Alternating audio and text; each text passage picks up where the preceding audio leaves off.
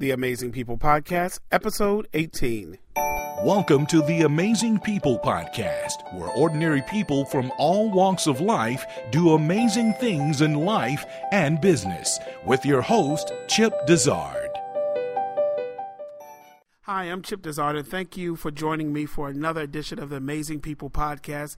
Today I have Jeremy Smith with me. He's a youth worker. Well, I want to say a youth worker, a pastor. Have you been pastoring, Jeremy? Or have you just a youth worker? Parachurch ministry, so okay. Not with the church. Okay, Parachurch Ministries, and most importantly, a technologist. So a man after my own heart, a blogger. Welcome to the podcast, Jeremy. Thank you. Glad to be here. I want to just get your background. I know that you've been blogging. I met you on the Church Mag site, but tell me a little bit about your background, how you got into blogging, and really, it seems like websites is a big thing that you do. You know a lot from social media websites. Tell me a little bit about your background.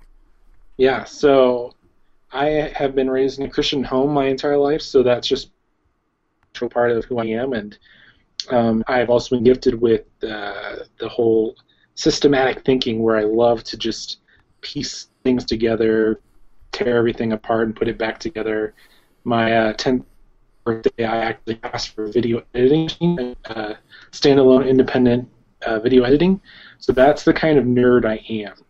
And if you read some of the Church Mag posts that I have over there, we have a series called Tech Rec, and as a middle school and high school student, I got to be on the school systems tech team, and I would frequently do something crazy because I was always fiddling with stuff. Okay. For the past 9 years, I've been doing youth ministry, and I am currently working with Youth for Christ as their social media specialist to help them rebrand and set up an online presence for the entire ministry as a national approach, as well as helping them set up individual local chapters that we have all across the world and across the U.S. And then as far as the blogging stuff, it was something that I was a volunteer for my youth ministry, and the youth leader had the audacity to ask me to do some stuff, and I took full advantage of it, and we made a little production ministry out of it that other churches started asking us to do stuff, and then I moved out to Colorado and decided blogs and other youth workers were asking for these little things that I would just serve everybody, and that slowly evolved from youth ministry assistance and resources to just general church technology stuff. Wow, and this was in the span of how many years? Well, as far as the blog goes, it's been in the last 9 years. That's when I first started doing it. 9 years. Okay. So there are a lot of people that have blogs, and a lot of people nowadays are starting to create things. Any advice for people? I know you wrote an article about churches and blogs and pastors. Any advice for just lay people who want to start a ministry blog or a ministry technology blog? Yeah, I think that it's one of those things that it's like, wow, the church across the street's doing this, and they seem to be really enjoying it. And it's this entire social media aspect that I think that, first of all, you have to realize that they are putting their best foot forward. Everything you see is just awesome stuff. Nobody goes onto a blog or social media and says, man, we really fumbled the sermon today, or we just did not get the tithes and offerings we wanted this week.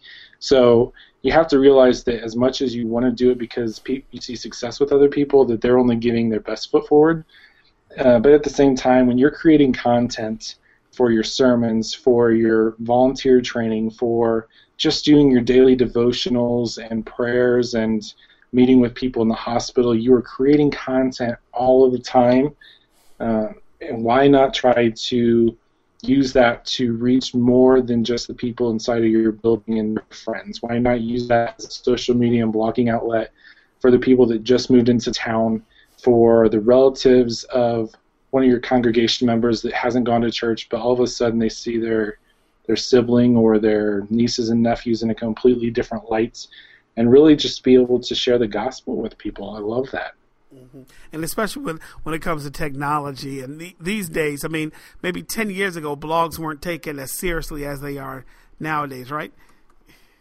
Sure. Yeah, and I think that 10 years ago, people weren't even reading them. And so whenever I would post something, it was because it was just something that we were doing, and we would share it locally, and all of a sudden it starts to grow a little bit because other people are doing it and they catch on. But now we're at a point where a lot of our digital life is through computers, but they're through phones and through devices that we always have on us, and so we need to just keep that into consideration when we do stuff. Jeremy, tell me what 78p, tell me the personal thing that you're working on that you're really excited about.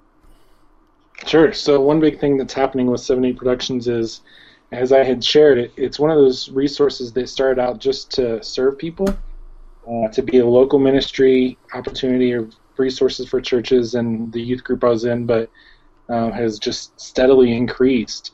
And now that I find myself talking about church technology and being able to give resources to people, we're going to make a big shift. And so your podcast listeners will hear this before anybody else. But we're taking on people where they get to have a voice in the church tech realm, where they might not have a blog that's established about this specific topic, and if they have something to say, whether it's like video work, kind of like what you're doing, social media like I'm doing, or I know I have one guy on there right now that's just rocking Android. I know nothing about Android in the sense of having it in my hand, and he is just talking about it all the time, to give a voice to those people that they don't necessarily have a blog, but they want to say some stuff. And so let them take the profits of it, but let them also just own the material that they're writing and speak into the ministry. So basically, you're opening up your blog to have a lot more writers, a lot more contributors, and things like that. Yeah, and to the point of giving the voice to so many more perspectives than just silly old me. Yeah. That's very, very wise. A lot of blogs are going to the multi-site authoring process. I know that, ChurchMag, that's how I found about ChurchMag, because they have multi-authors. So now tell me about your process. I know you do a lot of research. There's a lot of people listen to this and say, you know what, I'm busy. I'm like Jeremy. I have a full-time job. I have kids. I have this. How do you find even the time to do what you do? I get that question a lot, but how do you even find the time, Jeremy? I know you're very busy. Yeah, so I have a full-time job in this blog, as well as full-time student and a 1.5-year-old that I'm supposed to be the stay-at-home dad because I get to work from home.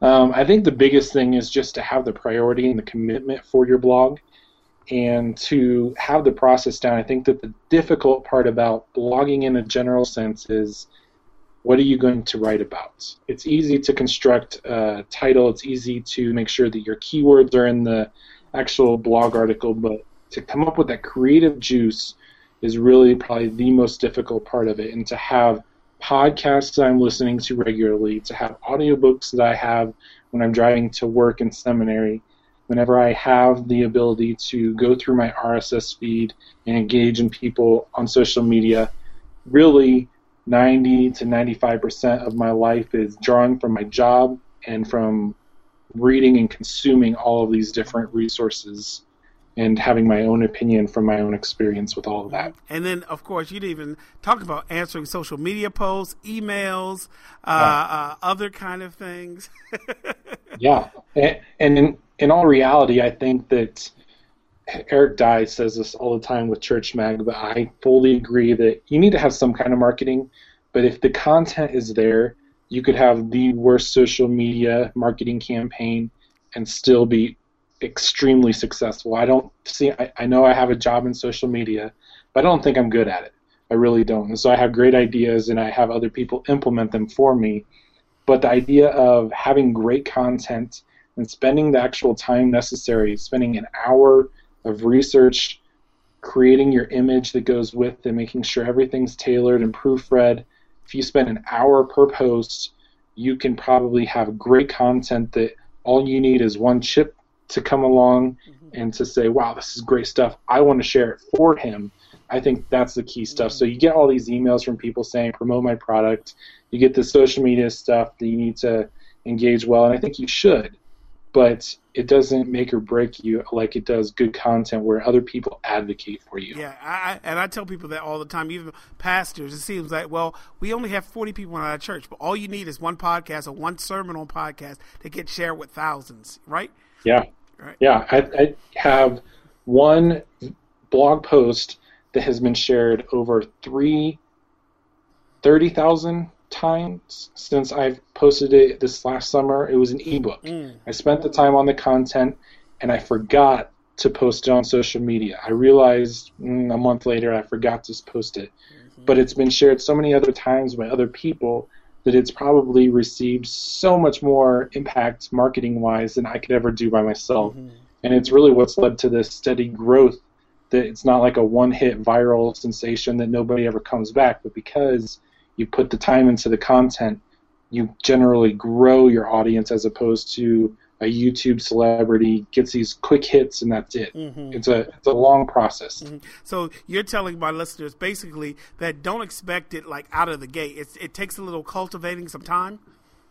Yeah, I think it's a popcorn versus cake approach. If you want popcorn sensations where you get little pops because you put it in the microwave, you can do that, but you're not going to sustain it long. And as soon as you take that microwave popcorn out of the microwave, it's going to start shrinking. If you make a delicious cake, it's going to take some time to sit in the oven, but man, 3 and 4 days later, that cake still tastes pretty good. Yeah. No, I totally agree. And I think that we're so used to immediate gratification online in life that, we want, 10,000 YouTube subscribers or, 5,000 Facebook fans or G plus circles in one month or less.